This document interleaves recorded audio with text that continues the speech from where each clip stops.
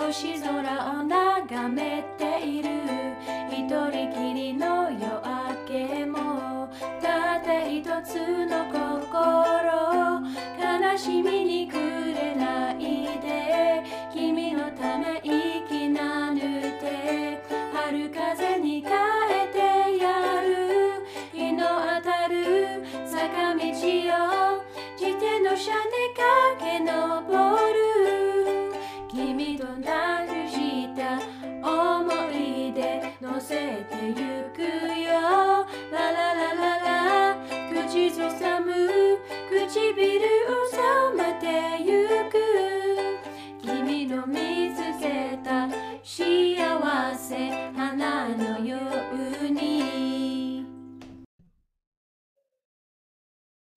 All right. I've got a complete stranger here today. I don't even know how to say his name. It looks Irish. Fionn Wright. Irish. It is Irish.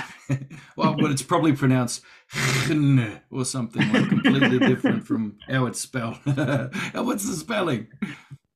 So Fionn, it is Fionn. Fionn. I sometimes, if people have trouble with that, I say you can just like Finn, like Huckleberry Finn is also okay. That's like the anglicized version of it. And you prefer no, let's not name you after a racist cancelled book. Let's call you Fionn in the right way. Fionn. Yeah, that's good. I like that. Most people break it into two syllables, which doesn't sound quite right, but you're saying it well. All right, sweet. Well, like Fionn. Hey, Fionn. Yeah. Fionn or Fionn or something like that. Oh my goodness. Yeah, one syllable. That's pretty clear. All right. So, yeah, this is a complete mystery, man.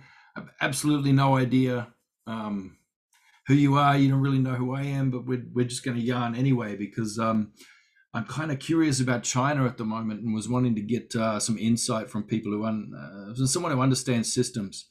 And I could see from your profile you understand how systems work. That seems pretty clear, and you look like a magician in your profile picture. Like you look like you're going to pull something out of a hat or cut someone in half for me, but you look completely different in the Zoom. And and I just think somebody who's right across all that and doing all that you're doing a lot of coaching stuff, integral theory, metamodern theory. I'm seeing a lot of really cool intersections with the complexity space. And I'm thinking, since you're in China, brother, let's have a look at that because pretty much the future of what's going to happen to my continent here over the next decade or two is going to depend how things fall there. And I'd really, really like to hear your thoughts on it. So yeah, over to you. Proper introduce yourself. That was rubbish. Yeah, well, all introductions are, we make them up as we go along. So, hey. Yeah, I mean, I'll be honest. The China story, the China phenomenon that is happening right now takes a lot of my interest and a lot of my attention. And I watch it from multiple perspectives. My wife is Chinese. I have two half Chinese kids. And, I've been fascinated by China since I was a kid. So, I'm originally Irish, grew up in Southern Africa. Dad was a diplomat, all that, family business, and ended up just a normal childhood, just the usual, the usual story. Yeah. Traveling around the world. And, but, ended up after studying in Canada for a while, ended up in China. And it's been, it's like this process of like when people ask you, where are you from? Right. And it's like, well, most people have a relatively standard answer to that. I grew up in this place, or, I have this kind of a passport, or, and I have an Irish passport, but I spent most of my childhood in Africa, spent, much of my teenage years in Canada. And I spent most of my adulthood in China, although, all around the world. And so it's like, you talked about systems earlier, like what is the operating system that is within me? And I have a bit of Irish in there because clearly I downloaded some of that from my parents when I was young. I have certainly some African, because that's, you know, the environment where that sort of the childhood sort of absorbs from around us, right? There's, you know, clearly some North American, Canadian. You know, I went to international schools, so a bit of American in there, a bit of Canadian, because that was the university I went to. And then China, you know, where I've spent, you know, the last few years, and sort of absorbed the culture here by integrating into, you know, marrying a local, and really kind of beginning to let go of kind of old patterns, old worldviews, old ways of kind of understanding reality. You know, I grew up Irish, you know, Catholic, Christian. My mom was kind of born again, so kind of took on that piece. And then, you know, my dad was very logical, rational, you know, but agnostic, so kind of open to certain things. And then, you know, I came out to this side of the world, and I realized, wow, like Chinese people see the world in a totally different way, right? Like everything that I've known to be true. And that was one of the interesting things about growing up internationally, was like you study history in Ireland, or you study history in some African countries, and even within the African countries, depending on which international school you go to English international, American international, history is totally different. It's all story, and it's made up by people, and they seem like they're telling the truth until you read a different culture's history, which is like in direct contrast to that. And so that's been a lot of what's happened for me here in China, is the narratives that I've been learning about China from outside China have been very surface level, very lacking in nuance, very one-sided, very kind of quite negative in many ways, most of the time, not always. So you have some pretty non-standard filters that are sort of hard to pin down to one sort of thing. So I'd be interested to see what kind of light runs through that. Yeah. So I mean, everywhere is complex, but China feels to me more complex than a lot of places.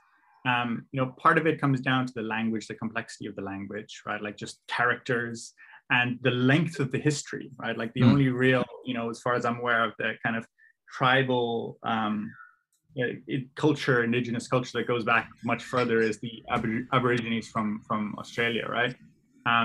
But like the Chinese history is thousands of years old. People debate 5,000, 3,000, 4,000, whatever.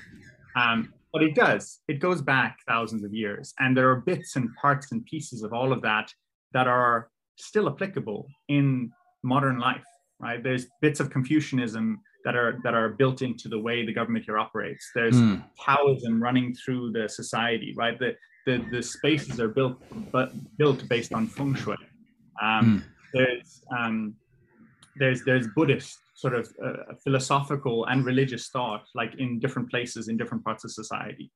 And to try and wrap your head around all of that, right? It's that you could spend one lifetime going down the end of that lineage and still not have fully kind of mastered the whole lineage in any of those different areas. Did you spend much time with the Chinese diaspora communities in either Canada or Europe or Africa when you were there?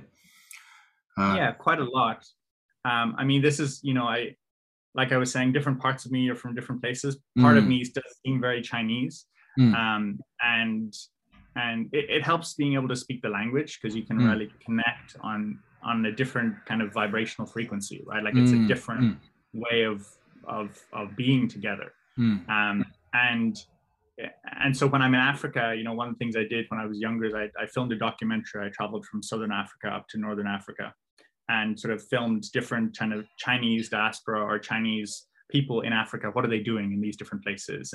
And even just there, the diversity from country to country or city to city or town to town. You know, you get a lot of people from the Fujian province here in China that have gone out into the world, and they've built restaurants, or they've built some sort of trade, you know, supermarkets, you know, chains, things like this. And so, but yet at the same time, you know, even within Africa, there's diversity. You go to Ireland, another type of diversity. You go to Canada, like Vancouver it's overrun by Chinese, right? One of the reasons I went to university there in the first place was UBC, one of the main universities there is kind of, you know, University of British Columbia, but they also call it the University of a Billion Chinese, you know, UBC, right? Because it's like, you know, I was in the business school, and I think more than 50% were certainly more than 50% were Asian, but I think even close to 50% were Chinese. So well, it's another thing. I mean, how interdependent and interwoven with so many industries, worldwide.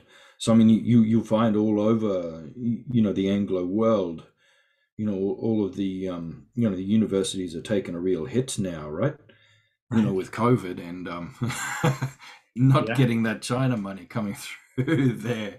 It's I mean, there's redundancies left, right, and center, and they're really taking a big hit, the universities. I'd be interested to see where you think that's going to go too, how much education will change, which institutions will survive, etc. You don't have to do that now, it's in the wrong spot, but I'm just flagging it for after. Yeah, sure. Well, I'm happy to go into that space as well. I mean, education is a passion of mine. So happy to yarn on that as well. I know there's lots of opportunities now coming out of the way things are changing as well. But there's a lot of people who are just holding their breath and waiting for it to go back to normal too. And that's that's not really happening. You see a lot of unis that put forward their action plans now, like, right, this is our new normal action plan. Here it is, and this is the plan for how we're going to respond. This is how we're going to go into this new world now, coming out the new normal on the other side. And then there's just a list of abstract nouns. Integrity, responsibility, diversity, anti-fragile. Let's just throw in some buzzwords. Anyway, it's really cool. I've been reading them all. I've been collecting them from different unis. I find it fun. I'm going to make a collage of all the abstract nouns that represent the plans for all these institutions. Well, I mean, plans are... It's a weird kind of Bayesian analysis to do. It's just like, we'll throw a bunch of abstract nouns at the wall and we'll see what sticks. Like those abstract nouns that you're talking about here in China, they have a very specific 12 that they call the 12 core Chinese socialist values. Right. And plans, my gosh, did they do planning here, right? They have their 5-year plans, but they also have like the 2025, 2035, 2030, 2050, 2049, right? Like they've got it all planned out. So the 500-year plans, is that a myth? Well, they certainly have a 100-year plan. I don't know about the 100-year plan. Nice. Plan. Okay. Sweet. Yeah. I haven't seen beyond 100-year. It wouldn't surprise me, but they haven't made it public yet if it exists. Sweet. Yeah. Well, the public probably doesn't exist yet to make it public too. So, but it'll be nice to find out what that looks like. Yeah. So I mean, we're just our fates are so tied together. Oh my goodness. I mean, so right from the start, Gold Rush days in Australia. I mean, I really enjoy. One thing I like about Melbourne is the museum. The Chinese Museum in Chinatown, Melbourne, is just, God, it's an eye-opener. It's just amazing. And it just really captures the spirit of the community here, which is quite unique. As with all diasporas, there's a real, a different flavor in the places where people land. Yeah. But a lot of the goldfield stuff, what struck me, and it's not really made explicit, but it's the governance and economy, like that the mutual aid governance and mutual aid economy that they had, that ensured that they were sort of healthier and better fed and cleaner pretty much than all of the other prospectors. Because I mean, when everybody descended on the goldfields from every culture, even your Irish mob there, they came as individuals, or like brothers, or the brothers. Oh, the McNulty brothers this is our claim over here, and they're digging up. Anyway, it was like that. At best, you had brothers, but usually, I mean, until one of them killed the other, it was just every man for himself. It was a mess. They're sleeping in their own vomit in the mud, killing each other, shooting each other, all these terrible things going on. But the Chinese, they had they had organized all different roles, to meet immigrants off the boat and bring them in. And okay, so come here, and this is where we get organized. You can have a feed here. We'll put you up here in this tent until you find your feet. And here's your clan, so you need to go to that clan over there for, So they maintain clan like clan groupings and clan governance, and they made sure that they were looking out for each other. They had like that sort of sharing economy going on, so that everybody had what they needed. And I don't know, it was pretty amazing. It was a governance model that you could see coming through that sort of made them very effective in the goldfields. So effective that many of them had to be sort of shot by the other people that were there. Were not really happy about that going on. And then my people were blamed for eating them when someone started asking, where did all the Chinese go? So, the Aborigines ate them. The Aborigines ate them. Nothing to do with us. Nothing to see here. Continue on. So that day, and then from there, it's like, I don't know, let's jump forward a little bit. All of a sudden, so Australia, with all its prosperity and, it enjoyed several decades of being a workers' paradise and all this sort of thing. It was basically off the back of China desperately needing all of the things that we've got under our ground here, and so basically Australia's entire economy has just been coasting on that.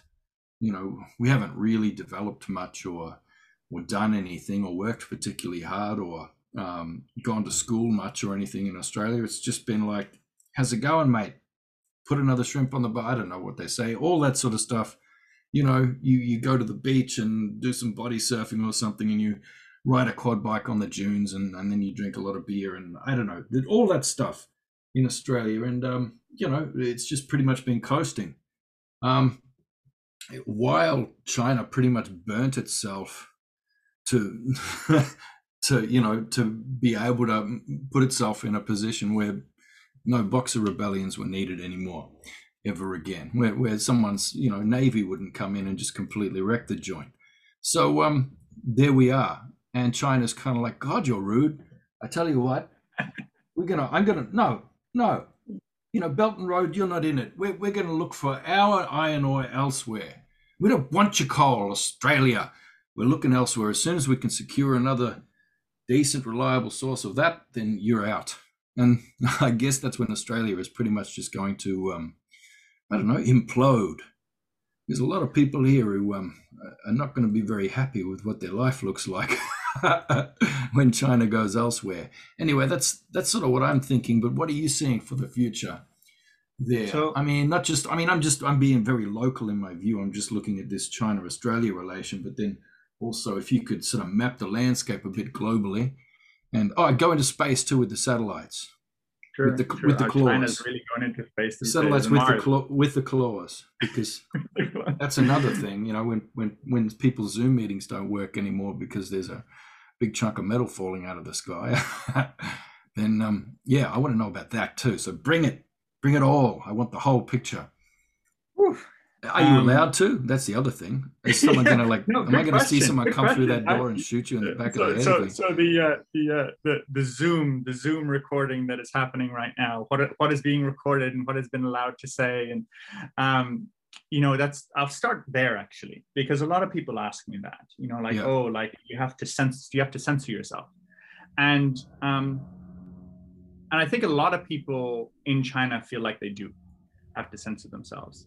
I personally don't feel like I have to censor myself 95% of the time, because for the most part, I understand why they're doing things the way they're doing them here. I don't necessarily agree with everything, but I respect that that's the way that they've chosen to do them here, based on their context and their history and all of that, right? Well, it has its strengths too. Yeah. As a parent, I wish I could say to my kids, sorry, kids, you can only have 3 hours of video games a week. The government says. Right. Yeah. That would be awesome. Yeah. It would take a lot of stress off me. Exactly. It's a different form of extreme in a different direction, right? Yeah. And there are benefits to each type of extreme, right? Like we love our freedom in the West, right? And in China, it's like, well, that's not necessarily what's as important. It's like we were very, very poor very recently, and we want to not be poor. So let's focus on prosperity and getting rich. And that's what the focus has been really for the last 3 decades. And now this new crackdown that's happening is really just a new iteration of that, of saying, well, wait a minute. We did say that some people could get rich and others, might be a bit lagging, but that's happened too much now. So let's slow that down a little bit. Let's move the pyramid of, rich people at the top, and let's make an olive-shaped society, right? Where, there's still people that are richer at the top, but there's less people that are poorer at the bottom, and most people are in the middle, right? Nice. And so they're saying all these tech. I'm sorry, I'll just translate that into Australian for people. Mango seed shape. Mango seed shape. There you go. And so, from that perspective, I don't feel like I have to self-censor, because I see it as a perspective, a way to do things, right? That is valid, right? It might not necessarily be, along with my values or Western values or, whatever values are out there, but it's according to the values that are here based on the way that they run the country here. And for the most part, and this is the part that I think gets lost in translation in the West, is Chinese people are by far, and you can look at the statistics behind this, and they're not false statistics, because people have verified and double checked and all that. Chinese people are very happy with their government, happier than any other nation on earth, right? Like it's in the 90s all the time for like almost everything. And people from the West go like, how is that possible? Like, how could that be true? Because like they don't have the same sort of freedoms that we have, whether that's freedom of speech or being able to criticize their government or being able to criticize the press, and it's like, well, that's what's important to you. That's not necessarily what's important to them. They want to have, their parents were starving, or, like my wife's grandma, like a few of her siblings died of starvation, right? So it's like, you can imagine the kind of cultural trauma that comes through from that, right? And to today, where it's like, money is very important. Well, it's a bit more impressive than that, so I guess in the States and in Australia, it's like, he's won by like 52% of people voted for him. It's a landslide victory. It's a very different distribution you see in China, just in terms of how thrilled, how big the majority is that's thrilled is. But the people at the tails of that distribution are like a bit more miserable than. That's an intensely miserable place to be. If you're not happy with the city, you've got some pretty intense reasons not to be. So, I know where I want to be on the bell curve. You must be in a good spot on it. Is your social credits doing? You must have heaps. You doing well? So even just looking at the Australia. If you mention social credits, do you lose like 2? Not if you say good things about it, right? Good. All right. Well, tell me the good things. So the whole social credit system has its advantages. And plus 1 point right there. Yes. Hey. You're kind of looking at the Australia-China relationship. Not so long ago, I did a presentation for I think it was the Australia-China Business Council, something like that, to give Australian businesses and ideas to like, how do you understand China a little bit better? How can you navigate those waters? And one of the things that seems to be coming true, and this is becoming more and more true over time, is that Chinese people, and this is of course a generalization, but generalizations are sometimes useful. Chinese people in general, are becoming more nationalistic. And so the more that you point fingers at China or criticize China or say bad things about China, it's, of course, the government's not going to be happy, but the people aren't going to be happy. And that's what I think gets missed in a lot of the Western media, is they think, we can't criticize China because then we get tariffs laid down on us, right? It's like basic psychology. Part of it, Any right? human the other being thing that happens, you criticize, they're not going to like it. Is Chinese people say, that country is criticizing us. We don't want to go to university there, right? It's like, interesting, and so there's various research behind this and that shows how this is shifting and how it's changing and how Chinese people are more and more aware of what other people are saying about them. But it's kind of a bit of a it's a challenging narrative to kind of get around, because in the West, or let's say outside of China, I shouldn't even say in the West, outside of China, it's hard to understand what's going on in China. So we're going to make value judgments, right, based on what we understand, based on, you know, what makes sense to us. But because there's little understanding of the way that China actually operates, we're going to make value judgments that are very inaccurate. And those value judgments then, when they turn into communication, come across, you know, from a Chinese perspective, many times, you know, aggressively or you know, disrespectfully, or rude, or, you know, just rude, plain rude, rude. Oh, ignorant. Yeah. Look, half of us over here are just cringing half the time. Yeah. Yeah, when we see the people who are supposedly representing us. So from that perspective, like you were saying, kind of the way that Australia has developed and what the economy is based on, and this is more and more true for, you know, actually most countries in the world right now that, you know, have China as their largest trading partner, that China matters to you, whether you like it or not. Yeah. And it's going to affect your livelihoods, the way that you interact with China. So you can stay in your, you know, high horse or ivory tower, what we want to call it, and point fingers and, you know, talk about doing things different ways and say what they should be doing. But if that's going to affect your livelihood, you might want to think twice before you do that, and think about, you know, how can I be more aware of, you know, how they do things, and not immediately jump to conclusions that you think you have figured out. Because I've been here, you know, for over a decade and trying to figure it out, and I don't have it figured out. Right? I speak the language, and I'm married to a Chinese person, and you know, and I study China. Like, this is one of my passions, and I don't have it figured out. Right? Like, hands up in the air, I am close to clueless. Right? Like, the more you know, the more you realize you actually don't know. And so when I hear people kind of making criticisms or value judgments about China, I'm kind of like, whew, you know, like, you have your freedom to do that, but is that going to serve you?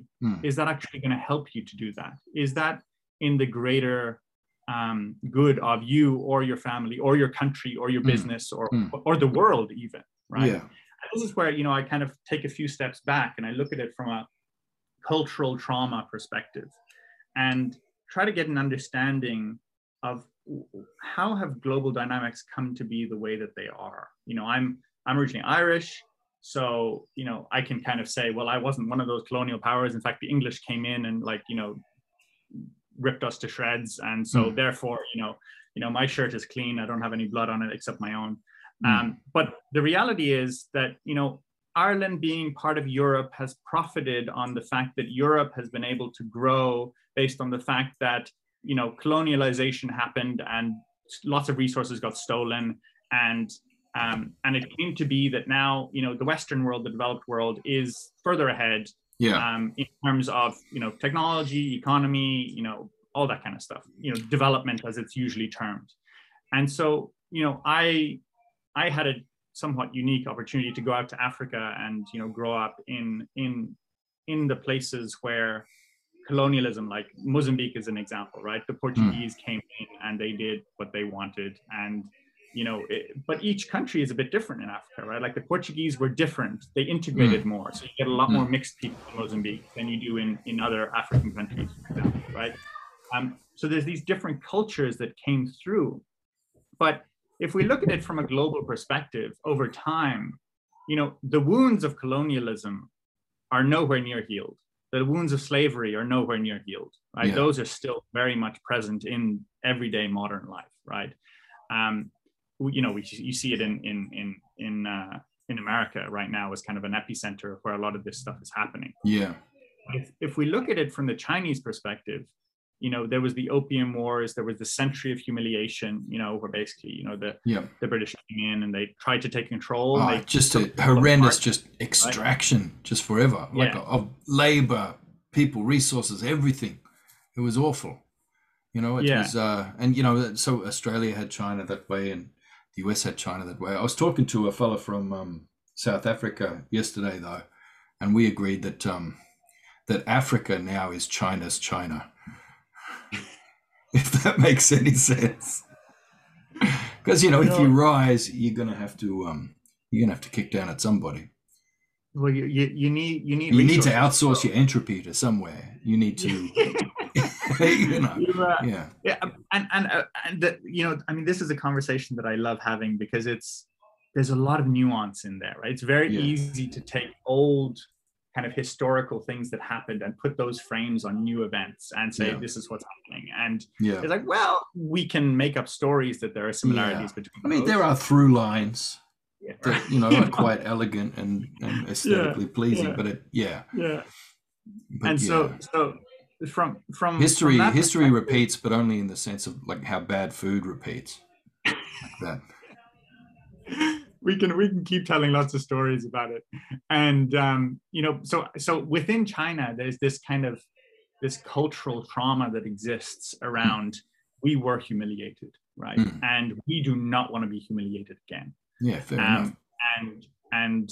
And so we are going to do our best to grow to a place of strength and power so that nobody can come in and humiliate us the way that we were humiliated before. And that growth of power, of strength, is taken from a Western perspective and seen as kind of like because we project, right? Both as individuals and as societies. As a Western society that has gone out in the world and dominated, right? We project, oh, China's now going to come and do the same, because we see that when we're growing power and we're growing our military and we're doing all this, that's because we're going out and we're trying to sort of take over the world, because that's what we've done many, many times in the past. And that's not the case. It's different, right? Now, what is it exactly? I can't tell you. I don't know anyone who can express that, because the future is yet to happen. And these are evolving dynamics and it's emerging, right? And so as you see that different countries, like how Australia reacts to China's rise is going to change the way that China reacts to the rest of the world, right? So like if you kick a dog when it's young, it becomes a violent dog, right? You know, if you shoot at a dragon, you know, as it's trying to sort of learn how to fly, it might not be the most, you know, happy, loving dragon. It might be if you had been, you know, non-critical. If you're living within a framework, you're living within a global system that has absolutely no incentives built into it for respecting the self-determination of others, then the only way, I mean, in order to, you've got to go by orders of magnitude beyond where you need to go just to try and like, you know, protect your own self-determination, your own sovereignty. It's a hell of a thing. I mean, you've got to be the meanest kid. It's like, you know, going into prison and you've got to pick a fight with the biggest dude and you've got to beat him.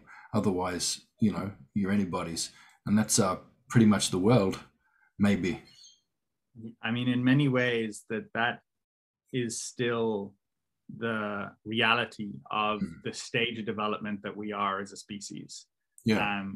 We you know, I imagine, I project that we will look back in the future and see, you know, this whole time period is like, wow, like we were so primitive and what the hell were we doing to each other? And just the same way that we look back now at slavery and colonialism and be like, oh my God, that was terrible. And, you know, like, how could that ever have happened? It's like, at the time, in that context, that was what made sense to those people in those positions that, you know, wanted those things. And they didn't have history to look back on, this history. They had their history, right? But as we're evolving as a species and we're now kind of looking forwards into the future, you know, there are aspects that, and this is where I actually do find the integral or the developmental or the metamodern, you know, those catchphrase models kind of useful in this sense, in that they give a little bit of an understanding of how development tends to happen, right? How it, you know, if we track over time, you know, what actually seem to be some of the trends that tend to, those patterns that tend to reoccur. You were talking about like history kind of repeating itself. Like, what are some of the tendencies that we move towards? And in that way, you know, we see that individual development and collective development go hand in hand, right? There's this kind of, you know, the individuals within a collective develop to a certain point of development, and there's like a tipping point or a leading edge or something there that happens that now the collective pops into this new way of being together, and there's an entirely new paradigm for the way that society operates. And that seems to be true, right, in every culture across the world, that there's these kind of these ways in which the culture develops, and then it hits a tipping point where there's enough people that have developed in a new way that they change the paradigm of the way that that culture operates. Yeah. And what's interesting now is that for the first time really in history, we're starting to see that on a global scale, and we're starting to see how humanity is developing, not just like individual, clans or collectives or tribes or nations. It's like as a species, how are we actually developing? And the reality of it is that most of the world is still what we would call developing, right? A developing countries type, like not everyone has clean water and food to eat on the table, and the basic necessities that we would call them in the Western world are not met for actually, the majority of the world's population, right? Like 15% of the world lives in the developed world, right? 85% lives in the developing world. Yeah, and yet, but people are still living under the assumption that that's how life has been for most of the last million years for human beings, and that now some superior people are they had an enlightenment or an age of reason, and boom, they're doing well. All of a sudden they're developing, and the rest who are living in the shit, they're just not developed yet. And it's just not the truth, right? It's just a few people that gathered a whole bunch of stuff together for themselves and smashed people down into the dirt in the worst and most horrendous way of life that's ever existed in creation. It's never been like that before. And it's, most people are really suffering under the yoke of that. And, I can't blame any group of people who wants to try and claw their way up out of it by any means possible. But, that it's the only problem with integral theory. I think it rates, it respects it all the different stages, but I think it rates the Enlightenment just a little more than it should be. It's quite barbaric.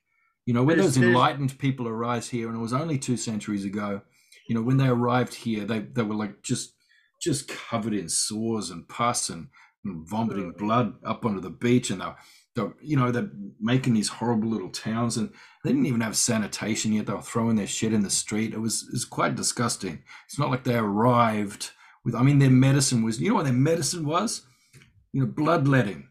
It's just like, he's got leprosy. Well, let's just nick his forearm and he can bleed into a bowl for a minute to let the bad spirits out.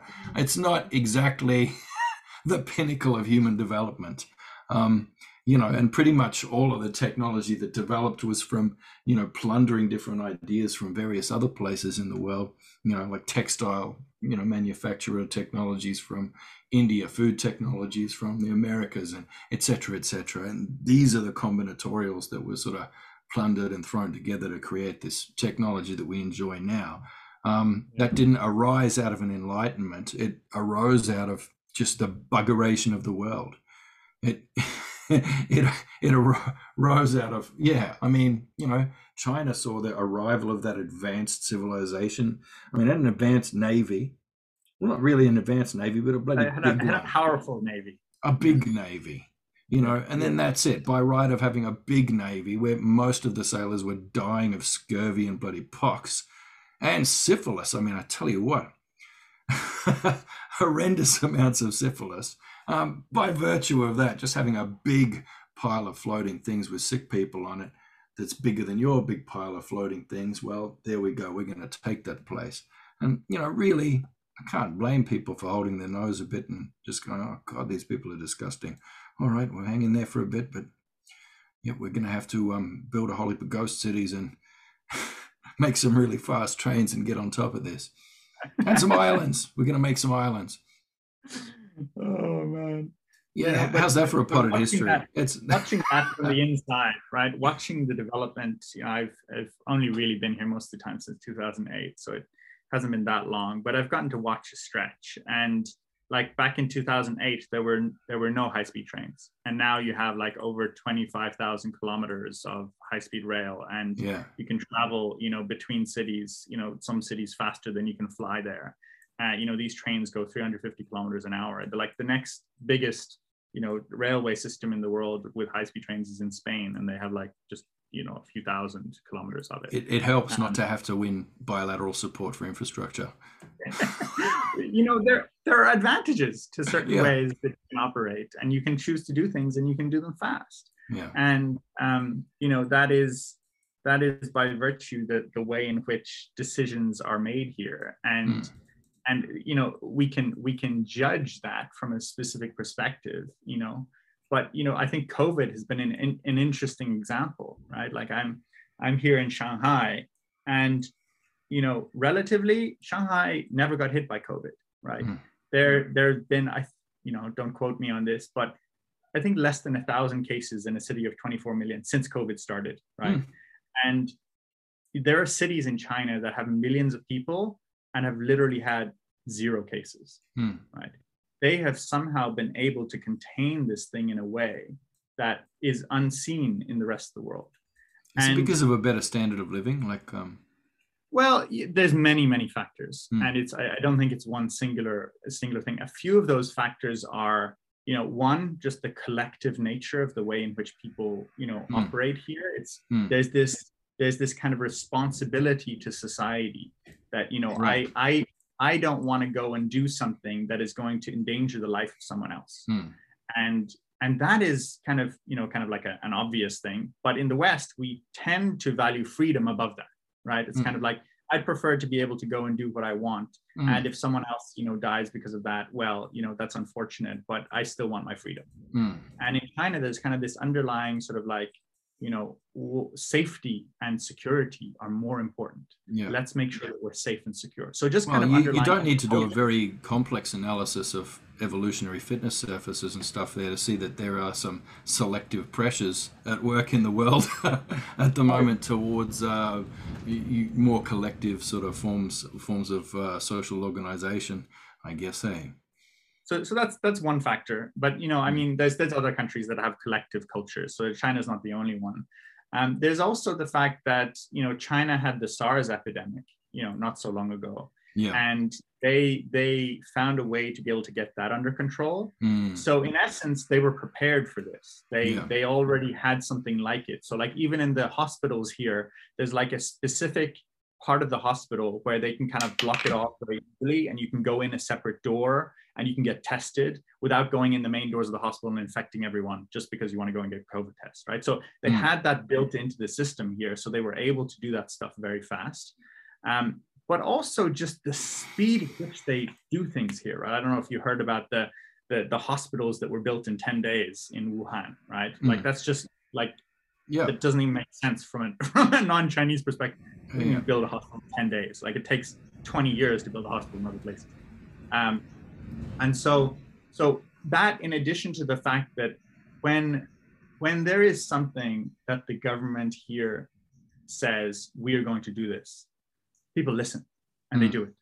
And from a Western perspective, or I don't even like the term Western because it's too big and it's too broad and there's too many countries within it and too many cultures. But from that kind of let's electoral democratic type system where people like to have their freedom. West right? Educated, industrialized, rich, democratic, and any of those letters will do. Yeah. Those kinds of distinctions, right? Yeah. Liberal. It's hard to understand that the Chinese people trust their government, right? So when the government says everyone should stay indoors for the next 3 weeks, people are like, that's probably a good idea. Let's do it, right? When that happens in the West and everyone says, like, no, we don't want to do that. Or are you trying to lie to us? Or do we really need to do that? Or, I read some research on the internet that says that actually, if you don't wear a mask, it's actually the same effectiveness as wearing a mask. So I'm just not going to wear a mask, right? Whereas from the Chinese government says, wear a mask. It's a good thing to do. It's really, going to help slow the virus down. And also make sure that you don't, go outside and, you stay for this period of time. Everyone does it. There's no kind of like, I don't want to do that. I don't think that's a good idea. I guess no hurt feelings when if someone says, well, you're non-essential. You're a non-essential worker. Shut up. Well, it's like, I'm probably not that essential. Yeah, it's just a very different system here. And part of what, fascinates me about China is what you have seen over the last 3 decades here and the way that it's evolved, the way that it's changed, the way that it's shifted. there's interesting research around this as well, but like the speed of change in China is faster than the speed of change everywhere else. Right now, the speed of change on planet Earth is pretty fast, but it's about 5 times faster in China than most places, and 10 times faster than a lot of places. And it's like, well, how do you make sense of that, right? Well, it's like technology and all this stuff that, you know, we're trying to make sense of, and the exponential nature of technology is like, that's already hard to get your head around. But if that's accelerated, you know, by a magnitude, right? How do you keep track with what's happening in China? And that's the thing where I think a lot of distinctions that are, you know, said about China, the way it operates, all of that are, you know, may have been somewhat true at some point in the near past, right? Like, you know, 10 years ago, maybe even 5 years ago, but they're not true anymore. And now if you're still saying that, it's just saying it because you're ignorant that that's not actually the way that it is. But I also understand why you're ignorant, because you haven't been exposed to any media that's been telling you any different. So how could you know, right? And so from that perspective, you know, when I look at the way that things happen here, it's like living on a different planet, right? It's like living in a different world. Like, it's a different ecosystem here. It's a different internet, right? Like, it's a separate internet almost, right? We have different apps, we have different websites, we have different, you know, everything is different. And so because of that, and because of the population in China, and because decisions can be made fast, the whole ecosystem evolves in a very different way. And even just trying to wrap your head around that and make sense of it, which I continue to try to do, the conclusions are changing so fast that it's like, you know, I can tell you this, but we might have this conversation in a week and a new policy has come out here in China, like you've just seen some of those ones about gaming and education and crackdowns. And it's like, actually, you know, that thing that I said last week, that's actually outdated now. There's actually a new, more nuanced perspective that would be useful for you to look at the situation with. Well, maybe someone would hear this conversation there and they'd hear you mention the exponential function back there, and then they kind of look that up and then sort of redo the 500-year plan. Just run those numbers again with the exponential function in there, and they go, oh, holy crap, that's no good. All right, if we're at 2.3% growth for, you know, energy use on average around the world, then in 2,500 years, how much energy over 2,500 years? The entire galaxy, every sun in the entire galaxy. Oh my goodness. All right. So solar panels probably aren't going to be enough then. We're going to have to, all right, we need a new lab for 0-point energy. We need to dig that one back up again, because that's the only way through.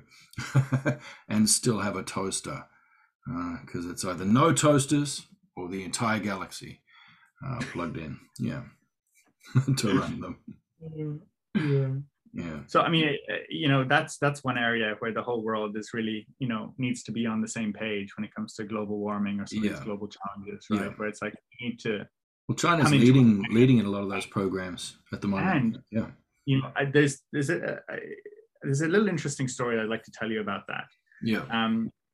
There's this woman named Peggy Liu who has done phenomenal work. Liu, that's my favorite name. It's a good opera there. Madame Butterfly, there's a name in there, and also my Chinese medicine dude down the road, Sifu. What's his name? Liu. Yeah, he's Liu. Liu. Yeah, Master Liu. He's cool. So Peggy Liu, she's kind of how to say, she's American Chinese, right? Like, grew up in the States, you know, went to MIT. But she's, you know, spent a lot of her career, you know, after she was in Silicon Valley, she left, she went over here to China. And, you know, one of the things she did is she started this, you know, this whole movement, the joint US-China collaboration on clean energy. And this was like back in 2008, 2009. And at the time, you know, the world leaders in renewable energy were like the US or the Nordic countries, or, you know, and China was like zero, like they, you know, hadn't really figured out, and they're still mostly using coal, and, you know, because they needed to grow. And she came in and she basically said, oh, wait a minute, you know, if we look at the speed at which China is developing, and we see what has happened with the West in terms of energy consumption and pollution and all of that, if China becomes a developed country, the way that the rest of the world is developed, the world is screwed, right? we are just going to have immense problems on a global scale. And so she figured out that, you know, if we actually want to make our planet sustainable, if China continues to grow, we're going to have to find a way to make China sustainable. And so she talked about this concept of having like a green China, like an ecological civilization. And she started to bring in some of like the world's leaders in things like the smart cities, smart grids, like how can we be ecologically friendly as a civilization? How Internet can we, of Things. Yeah, all of these different things that connect together that are necessary for us to become, if we're at that level of development, to be sustainable as a society. And so, her work got picked up by Thomas Friedman, who writes for the New York Times. And, at that time, the New York Times was still readily available in China. And so what happened was some Chinese magazine picked up this story where, Peggy was talking about this China that needs to be green, a green China that needs a dream of like, being a future green civilization. And what happened then at that point was Xi Jinping wasn't in power yet, right? So, Peggy Liu was talking about this, China dream, green civilization. How can we make China green civilization? Because the planet needs it, because China can't operate the way that current developed countries are operating, or the world is screwed, right? And so what she did was she was sharing this, ideas about how we can create a sustainable green China. And this magazine picked it up, and eventually this kind of story got popular in China. And when Xi Jinping came into power, he, I'm sure there were other things involved in there, but she was certainly a significant factor. He used the term China dream as sort of like the main thing that he talked about going forwards. And in the last decade, Peggy has been able to train over 1,000 Chinese officials, mayors, and all these kind of people in ecological civilization, right? And now China is the leader in pretty much every renewable energy, from solar panels to wind to nuclear to. Was that one of the drivers for winding back rare earth metal production as well? Just because of all the radioactive waste that produces when you refine it, and the really horrendous destruction that it causes to mine it. It's just, I'm only asking because it impacts us pretty horrendously here, because now they're opening up rare earth metal mines on Aboriginal land and looking to store all that waste here too. Yeah, I'm not an expert in the field, so I don't have the specific answer for you in that space. But one of the things that seems clear to me is, China they're going in a different trajectory than everywhere else, right? They are speeding towards this kind of like technologically integrated green society in a way that we don't see anywhere else on the planet, right? They're not even close. There are more smart cities in China than the rest of the world combined, right? Yeah. These kind of fast trains, like I said, they started from 2008. They're electric trains, right? They run on, it's still mostly coal, but they're shifting that very quickly, right? And they've been able to build this out in the last decade, right? Where China's become the world leader in all these different spaces. And it's like, well, that's interesting. Coming from a place that the West terms as still like a developing country. It's like, how is this developing country leading the world in actually what the world needs to change, right? It's like, that's interesting. What is it about the systems that exist in other places that aren't allowing us to do that? And this is where, inevitably we kind of do come back to the political system and the way that things are operating here. And there's this dogmatic view in the West that, the one person, one vote system is like the Holy Grail. It's like the only way to go. It's like, if you're not doing that, you're wrong, right? Like that is right and good and, ethical, and everything else is not. And I'm not convinced of that, right? I know you're into Game B community, so you'd be right across liquid democracy and all that sort of stuff. Right. So there's on one end of the spectrum, we have like direct democracy, which is like a pure form of like everyone gets to choose everything, right? And places like Switzerland, we're not too far away from that. It's not quite that, of course, but it's certainly more direct than most democracies. Certainly a lot of admin hours in that. Right. Don't fancy it. And so one of the interesting things about China, and I can't, it's quite complex, so I can't go into all the detail right now, but the kind of the meritocratic system of getting people into power that, one, have proven themselves, and two, are experts in the field that they're actually running, right? Mm. You know, doesn't it make sense to have people making decisions about things that know what they're talking about, right? Like that kind of, for me, makes sense. Mm. But in the West, it's kind of like this, it's just a popularity contest. It's like, well, who likes who, therefore who gets to choose things? And it's like, well, the people who are choosing who they like, do they know about the decisions that need to be made? And if not, why are they making the decision about who comes into power to make decisions about things that they don't understand either? Yeah. So it's like the blind leading the blind kind of thing, you know? And here in China, you know, there's, they say it's kind of like democracy at the bottom. So you get a lot of kind of like people choosing, you know, at like district level, or it's like smaller levels of government. But as you go higher and higher, into the government, it's more and more meritocratic. It becomes more like, what have you actually done? You know, what expertise do you have? Well, that's why sometimes you see stupid decisions being made at the local level there. Like, well, you know, it's like, you know, man, go cities. Those cities, just so that you know your local officer can show that he's like, you know, he's hitting his targets. He's like, oh man, look, we've grown. Yeah. You know, on paper it looks awesome, but there's no one there. Growth. Except for the villagers who were there before, who now are employed full time just to keep sweeping the place. I know which end of the bell curve they're on. So you know, the disadvantages of, you know, every system has its advantages and its disadvantages. And the thing that, you know, with no free lunch, you know, no free lunch. Right. Yeah. The thing that I try to get across to people is that it's not like that's the right answer either, right? It's just that let's not pretend that we have the right answer, because we don't, right? It's like, clearly there are things in every society that are not optimal. Well, if you increase meritocracy at the national level, then you're gonna, you know, you're gonna have a decrease of that at the local level. You're gonna have a surplus of idiots in your village. Yeah.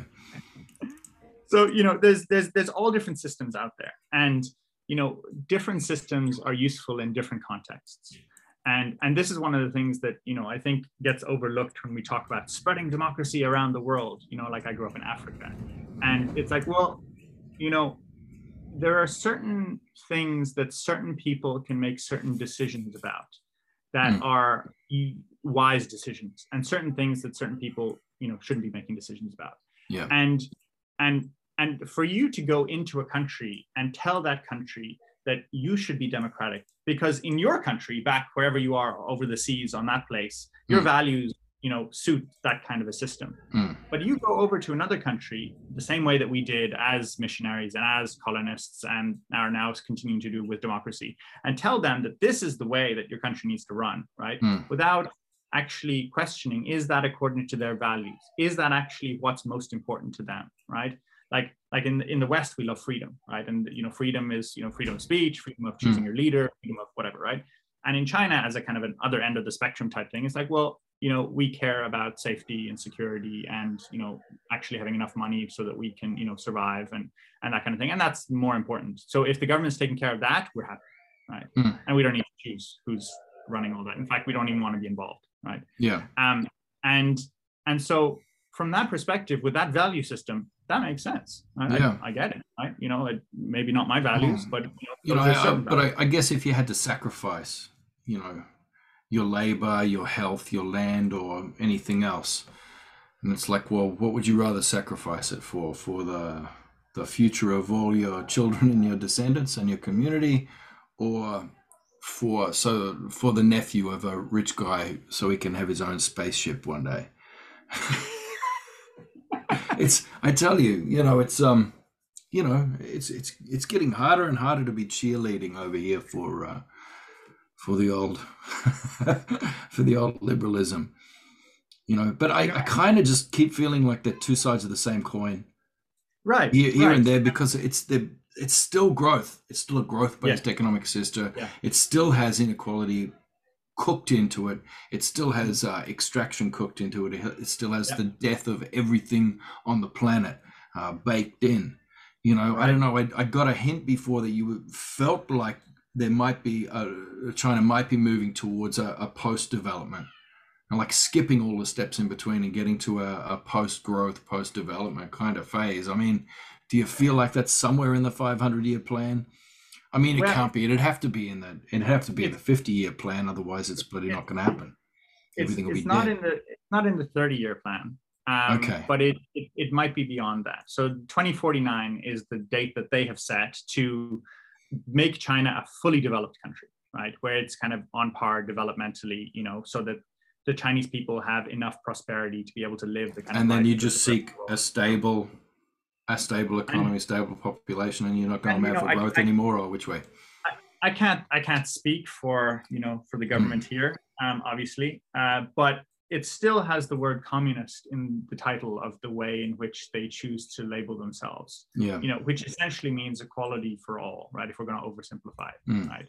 And so, it became clear, and this is where Deng Xiaoping came in, a few decades ago, and brought in the whole, we got to open up and have the market economy, and actually have business, because otherwise, we're all going to starve to death. And they've seen the value of that. So, oh yes, that works. Let's build prosperity through business. And they don't call it capitalism, right? But certainly it has capitalist elements to it. But that's not seen as the be end all, right? As the way it is seen in, I think, like the US as an example, where it's like capitalism, just keep going, right? It's seen as like, let's grow it to a point where we all have enough. Yeah. And then let's stop. So com, it's a pretty innocent word. Com, together, uni, as one, and ism, which means oligarchs, which inevitably, there is it is really tricky. There's many a slip twixt the cup and the lip. Fionn, as your granny probably said, in a very different accent. So the reason that I talk about China so much is because I think that it gets so little kind of nuanced perspective when people talk about it. And, it's no better than any other country. It's the values, the system is not like a superior system or anything like that, but it's different. And there's a bit of nuance. It's China and China. There's people who say China, and there's people who say China, and there's a bit of nuance there between those viewpoints. Not much, but there's a little bit. Much. Yeah, and so if it continues to grow the way that it has been, even if it's just at a fraction of the speed that it has been growing, it's going to continue to transform the planet that we all live on, and that is something that. We can hide under rocks and we can say, no, bad, we don't want that to happen. But I'm seeing it as very, very likely that China is going to continue to grow and expand and become more powerful and have more influence and be transforming the systems that we have around the world, from, Huawei and the 5G technologies to the fact that over half of Africa's smartphone market is owned by one Chinese company. To the fact that the Chinese technology is speeding ahead of the rest of the world in pretty much everything except for silicon chips, which is something that they're still a little bit behind on, but probably not for that long. And so if that is the case, and Chinese thought is built into technology, because all technology has within it the philosophy of the creator. Right? If that is true and China continues to evolve in that way, then how do we deal with that on a global scale? How do we deal with a rising China that has very different value system, that operates in a very different way, right? Yeah. Because criticizing it and throwing sticks at it isn't going to help anyone. It's probably just going to anger it. And so if you want to figure out how to live coherently, harmoniously, in a good way on this planet. I'm hearing the door. Give me a second. So I guess it's I guess we've had a fair whack of time now under this kind of hegemonic sort of global regime of every man for himself, the fittest survive. It's a free market economy. but not really. You know, we have a bunch of oligarchs at the top who are sort of rigging the game, etc. I mean, we've had, you know, a few centuries of that one, and I don't know. There's a kind of self-terminating algorithm in there, you know. So what does the algorithm look like for, potentially a world system that also seeks, hegemony and to spread that idea around the world in order to save it, which, is always everybody's best intention, isn't it? But I guess so. There's an algorithm of, collectivism, control by self-control and, state control, a recognition of limits, so on nature and etc. And it has those good parts baked in. But then, what's the glitch? What's the self-terminating glitch in there that we would need to look out for? Seems to me there are a lot of self-terminating glitches. I mean, that's one of the reasons we talk about game B, right? Well, does it demand growth? Does it still demand limitless growth? Well, growth is something that, if some people have gotten to a certain stage of growth, other people are likely to want certain forms of that, not maybe in the same way, but there's a certain amount of, if they have that, then, I also want equal access to that. Yeah. And that seems to be, I hear that as a kind of a pattern or a theme that goes across cultures in different places that I go. It's kind of like, well, that's not fair that other people have, but I don't. So that growth, as far as I can see, is likely to continue. But the question is, the question I would ask is, how do we make that growth, beyond sustainable into like a regenerative system, right? But growth in nature is not a bad thing. Trees grow, animals grow, right? Like growth is inherently not necessarily something that is destructive. It's just that's the difference between growth and increase. Increase is one thing, and growth is another. Yeah. So how do we create systems that are regenerative, that heal the planet, that heal ourselves collectively as human beings, as opposed to creating more damage or destruction? Well, that's the trick, isn't it? Yeah. Oh, man. Well, I just can't wait for this big coin with both its sides to stop spinning. I would like to see it stop spinning and, either land on one side or the other, or preferably fall off the table completely, sooner rather than later, so there's something left for us all to pick up the pieces and start the 1,000-year cleanup. But I tell you, I think a lot of the people who are going to be around to do that will probably be from your part of the world there. There's a lot of humans. Realistically, yeah, there are a lot of humans there. Well, brother, I see your families are arrived back and moving around in the background, so I better let you get back into it. I got the same thing happening here. Knock off time, and kids are getting restless. So that was a really good yarn. Thanks for that. It just kind of gave me a sense of things, like I don't know, not information but attitude, if that makes any sense. Attitude is everything. It was really good to. Yeah, I mean, what a great surprise yarn out of nowhere. No idea where it was going to go. That was beautiful, and I look forward to having more with you soon. Yeah, look forward to it. All right, Buzz. Catch you. Thanks, man. Cheers.